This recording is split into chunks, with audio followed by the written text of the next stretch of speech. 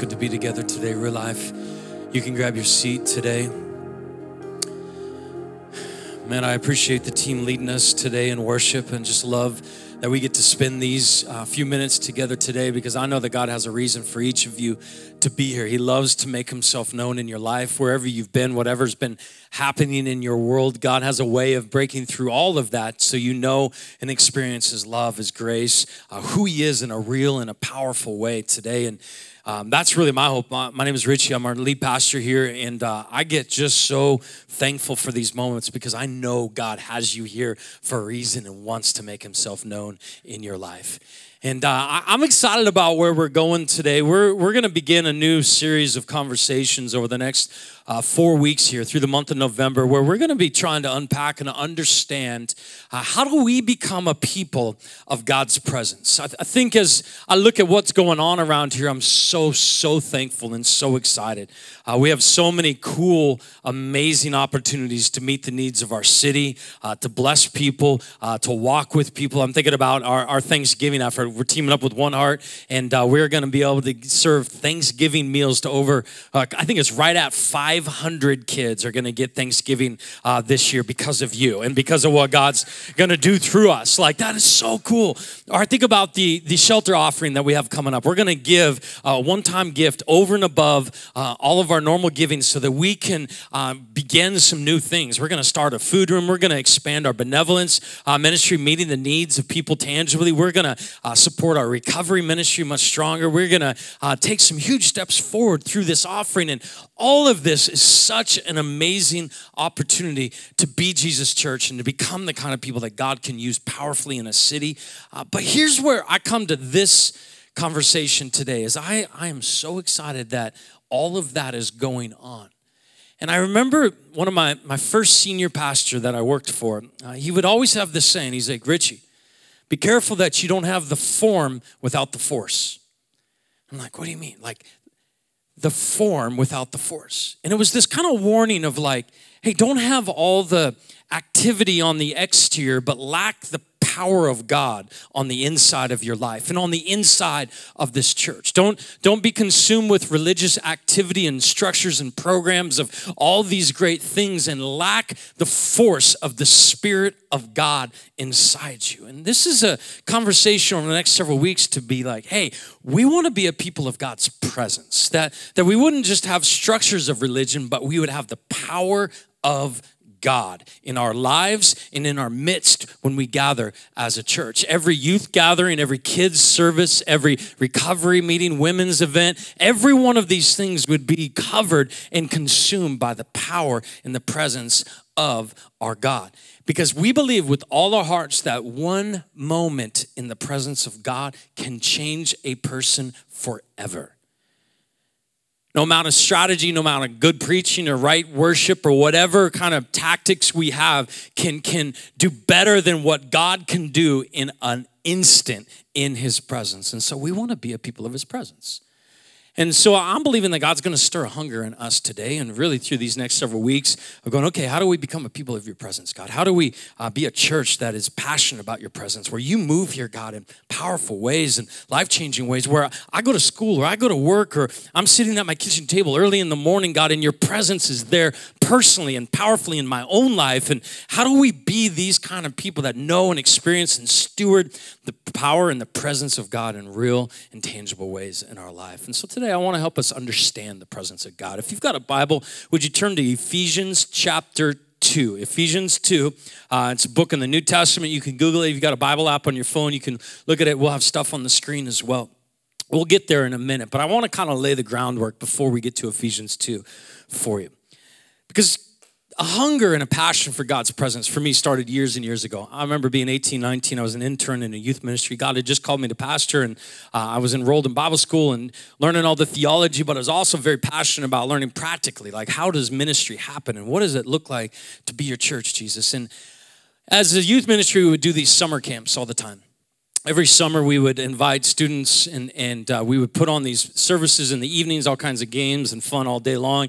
And then these services would be these powerful moments where God would work in young people's lives. And we would worship just like this, but for much longer. We would have preachers that were, just awesome. And then we would, at the end, have these prayer times. And we would open this front section up here. It's called, we called it the altar. Anybody heard of that before?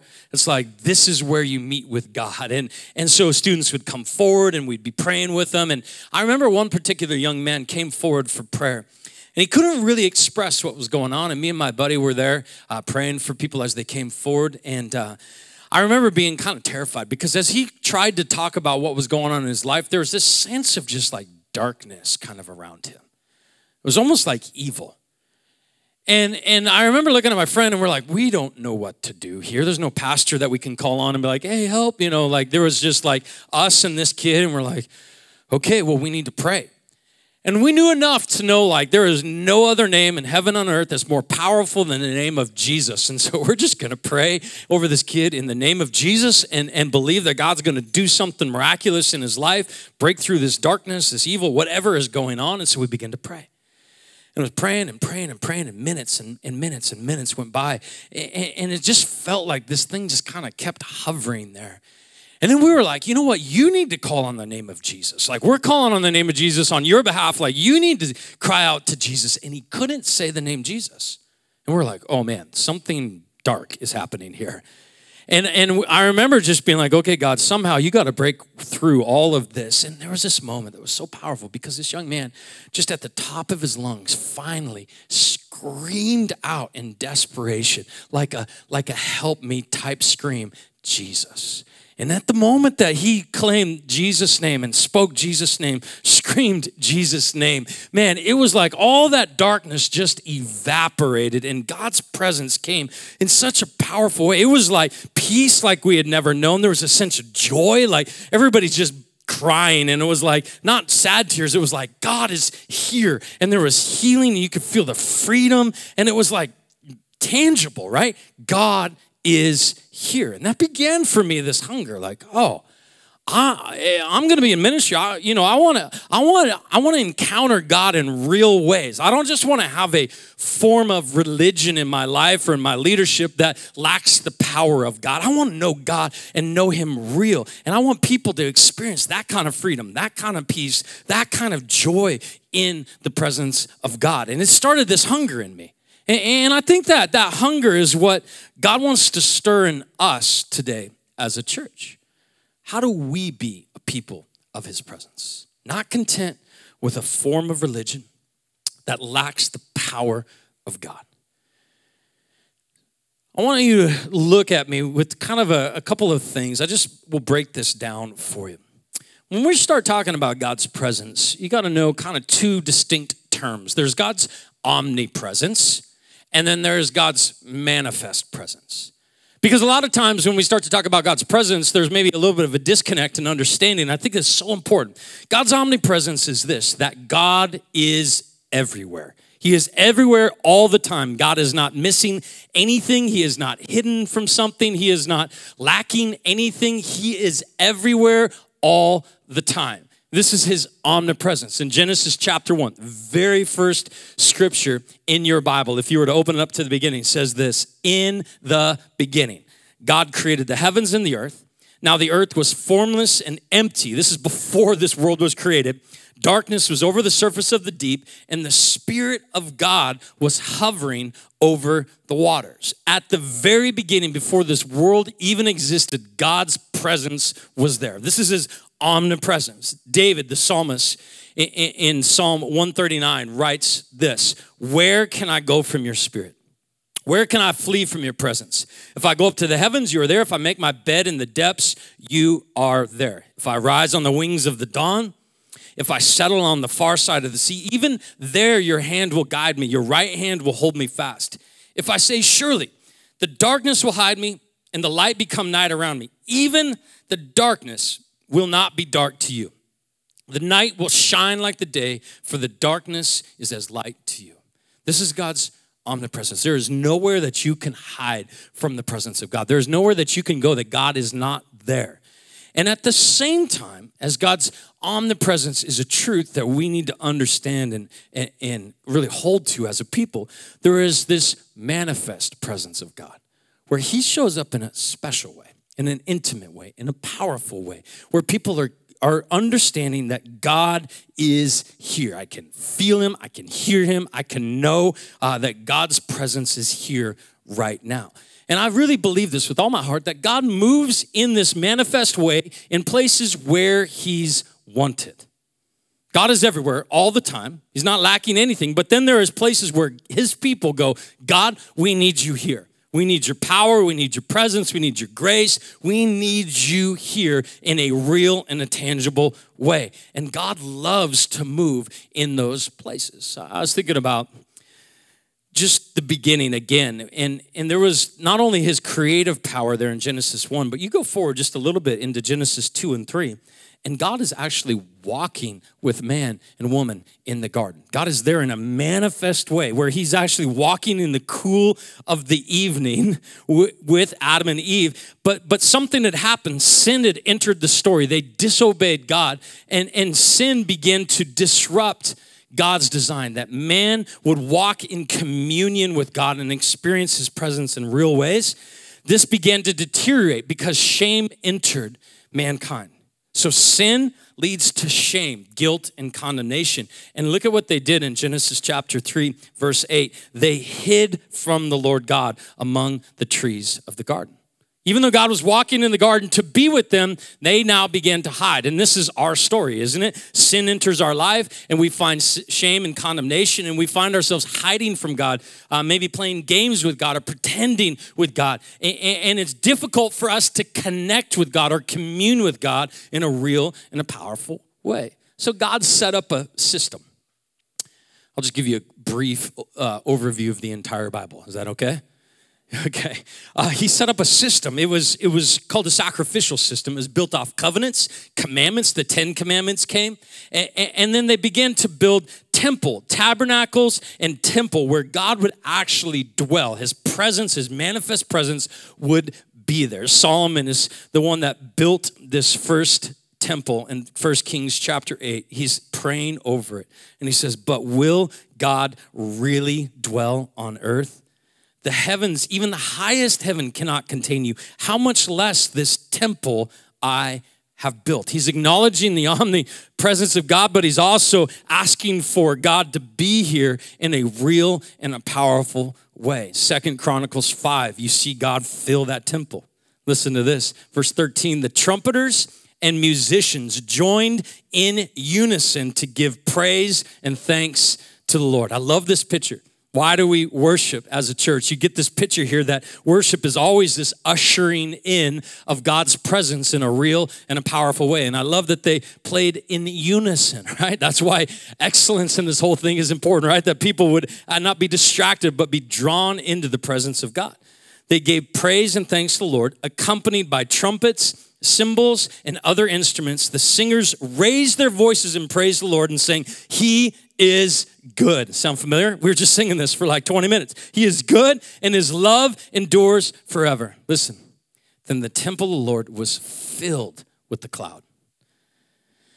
And the priests could not even perform their service because of the cloud. This is God's glory, God's presence in a real manifest way. For the glory of the Lord filled the temple of God. People then began to experience God in the temple. They would bring sacrifices and make offerings, and then God would meet them there and forgive their sins, and priests were there on behalf of the people that would go into the presence of God. But even that was not enough for God, because this system was built off of always coming back for forgiveness and repentance, and God wanted to make a way that was final. And so he sent his son.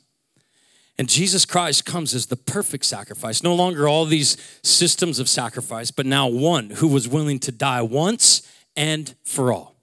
Jesus became this picture of this one sacrifice for all mankind, that his perfection would actually become our perfection, that our unrighteousness and our sin would be paid for by the love and the blood of Jesus Christ, and that we would have the opportunity now to be in communion with God the way we were designed to be, walking in his presence, understanding, knowing his presence in real and powerful ways. And then what was so cool is Jesus is walking the earth. You can imagine God's presence is there because he is God, and people that experience him and encounter him in different moments and things, but he was kind of localized. And so then he's going, you know what? I got to go away. It's actually better for me that I go away, because when I go, I'm going to send you a gift, my Spirit. And my Spirit is going to be your advocate, your comforter. He's going to lead you into all truth. And so he says, I want you to go and wait in this room, and there you will receive the gift of the Holy Spirit. So in Acts chapter 2, when the day of Pentecost came, they were all together in one place. Suddenly a sound like the blowing of a violent wind. I want you to hear that description. There was a sound like the blowing of a violent wind.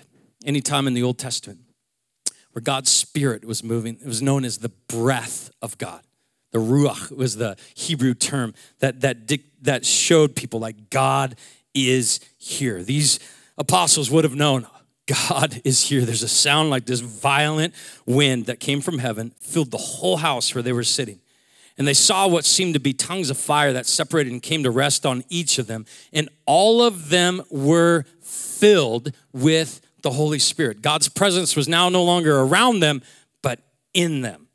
And they began to speak in other tongues as the Spirit enabled them. The culmination of the story. We started at creation. God walking with his creation in the cool of the garden. Look at Revelation 21. He says, then I saw a new heaven and a new earth. For the first heaven and the first earth had passed away, and there was no longer any sea. And I saw the holy city, the new Jerusalem, coming down out of heaven from God, prepared as a bride, beautifully dressed for her husband.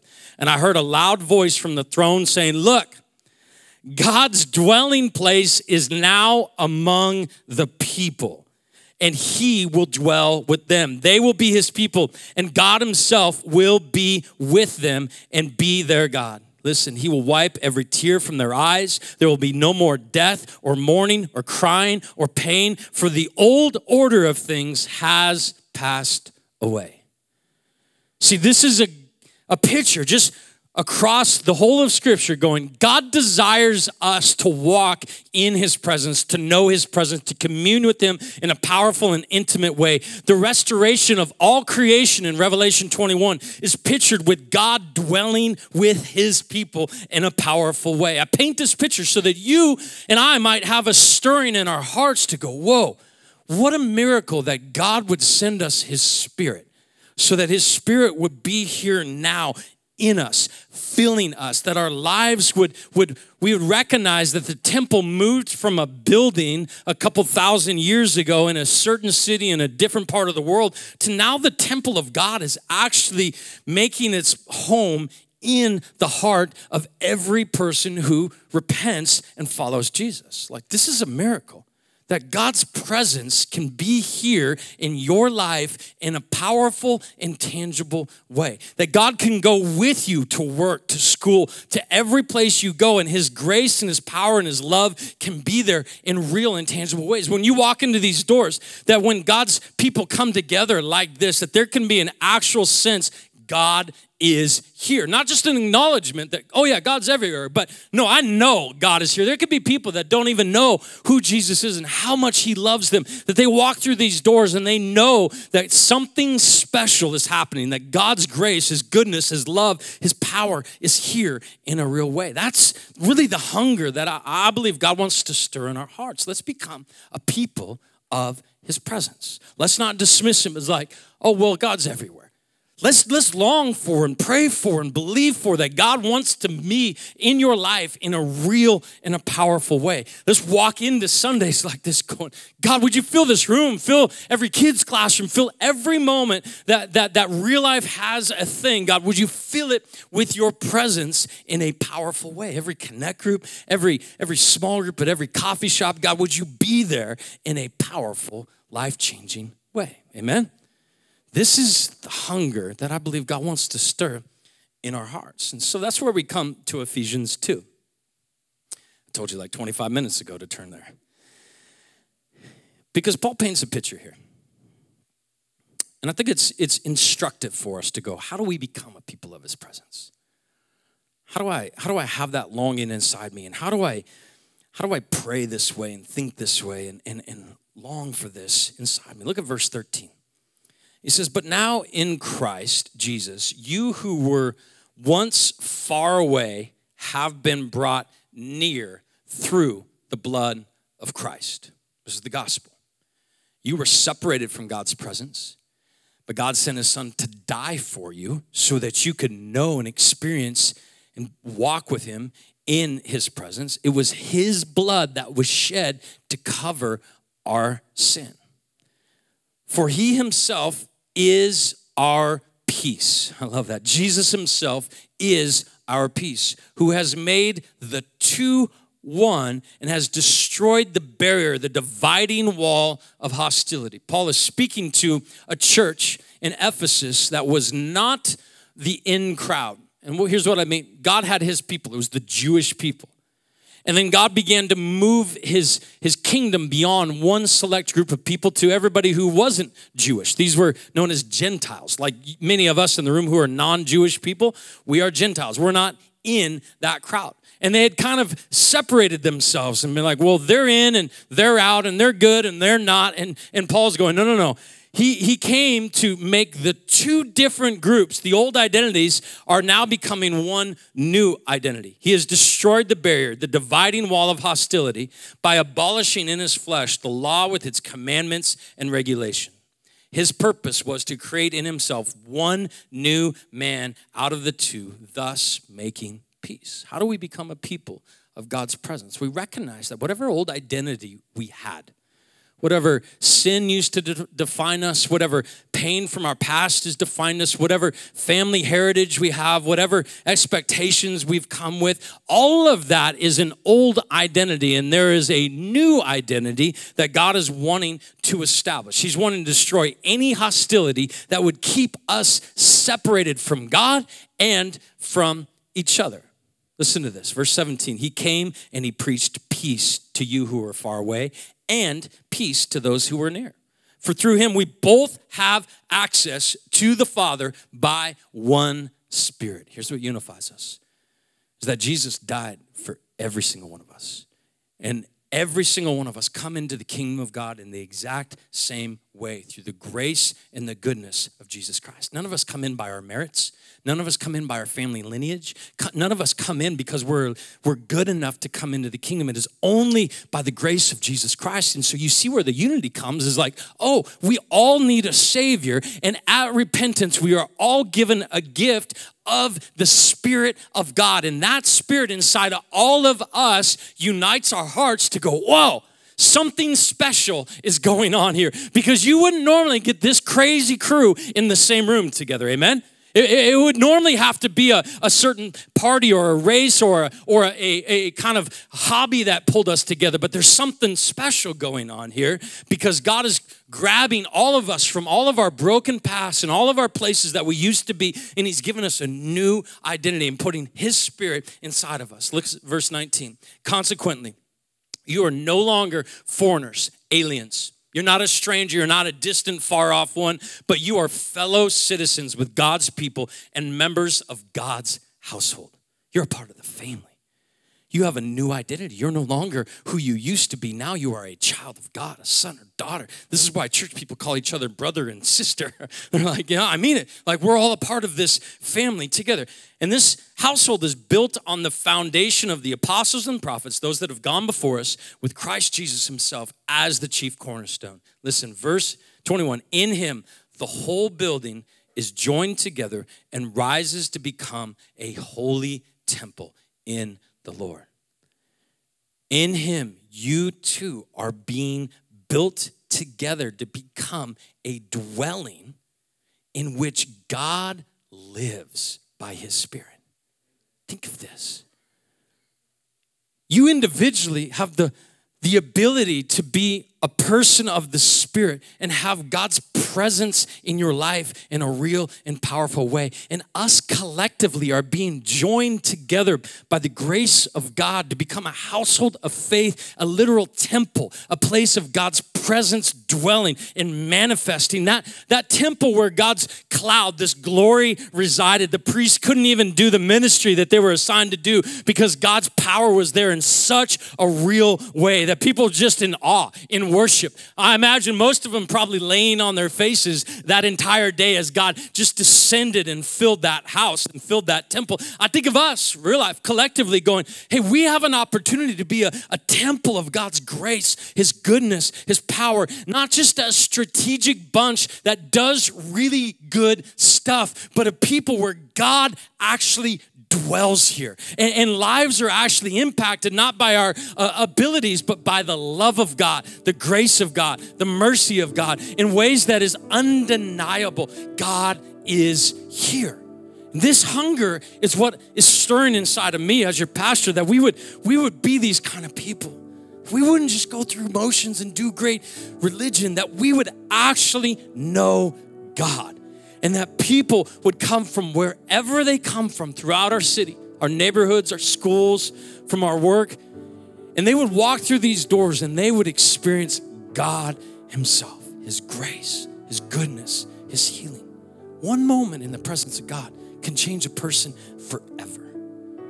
One moment in the presence of God can heal, can transform, can break a bondage in somebody's life. One moment in the presence of God can restore a marriage that's been on the rocks for years. One moment in the presence of God could change somebody forever. And to be a temple where God can do that kind of work, amen? Where God can work in lives, heal, change, move. Oh, God. Yes, God. That is what we long for. That is who we want to be. That is the kind of church that we want to have. That is the kind of life, the family, the home. That is how my home, God, would your presence reside there? My little cubicle, my classroom at school, God, wherever I go, would your power, your presence be there in a real, in a powerful way where people are drawn to you, God. Not drawn to our strategies or our abilities or our knowledge, but drawn to you and to your love and to your grace and to your goodness, God. That lives would be filled with a sense of urgency. God, I need you. I need your spirit. I need your love to cover this life. And that, I love Psalm 133. Because when brothers dwell together in unity, the psalmist says, God commands his blessing there. I just think about the opportunity to have a heart that says, you know what? I'm not going to live with my old identity as my highest priority. I'm laying that old identity aside. I'm not going to allow these dividing walls of hostility to stay between me and God and me and other people.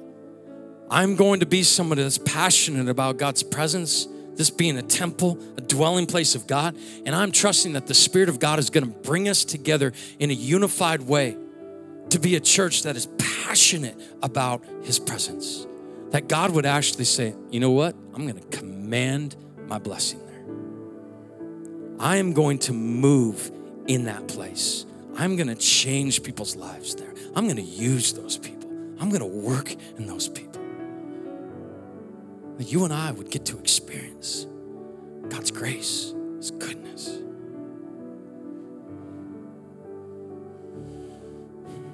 I just want to spend a few minutes praying together. The communion team, if you guys would go get ready for communion, we'll receive that in a few minutes. I just want everybody to just close your eyes for a moment. God's speaking to you. He's here. Some of you just recognize, wow, I don't know Jesus. I don't have his Spirit inside me. It's an invitation when you recognize that to repent. Just do that right now. God, I need you. I need a Savior. I can't make my life what it needs to be. I need to leave this old identity and come to be part of this new household. No longer a foreigner, an alien, a stranger, God, but I want to be one of your children. God is so good. He promises to meet you in that repentant place and fill you with the Spirit and say, you are my child. You are forgiven. You are new, a new creation. The old is gone, the new has come. Others of us, we just need to kind of repent. We haven't been hungering for the presence of God. We've allowed our religion to become empty and lifeless. And God is just calling us back right now to a place of desperation for his presence. Just ask him, God, I need a hunger in my heart. I need a passion in my soul for you, for your presence, for your goodness, for your glory, God. Fill me, Jesus.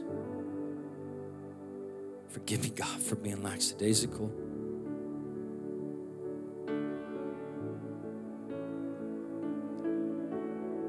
Others of us have been clinging to our old identities, and it's kept us from unifying with Jesus and his church. I just want to ask you to just confess that and lay that down right now. Lord, I just give up my old way of thinking, my old priorities, my old identity. I just come to you now.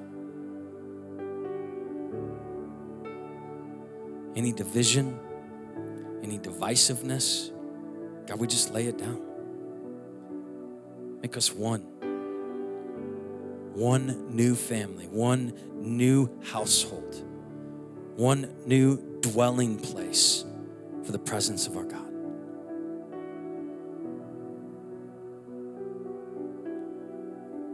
Thank you, Jesus. Thank you, Jesus.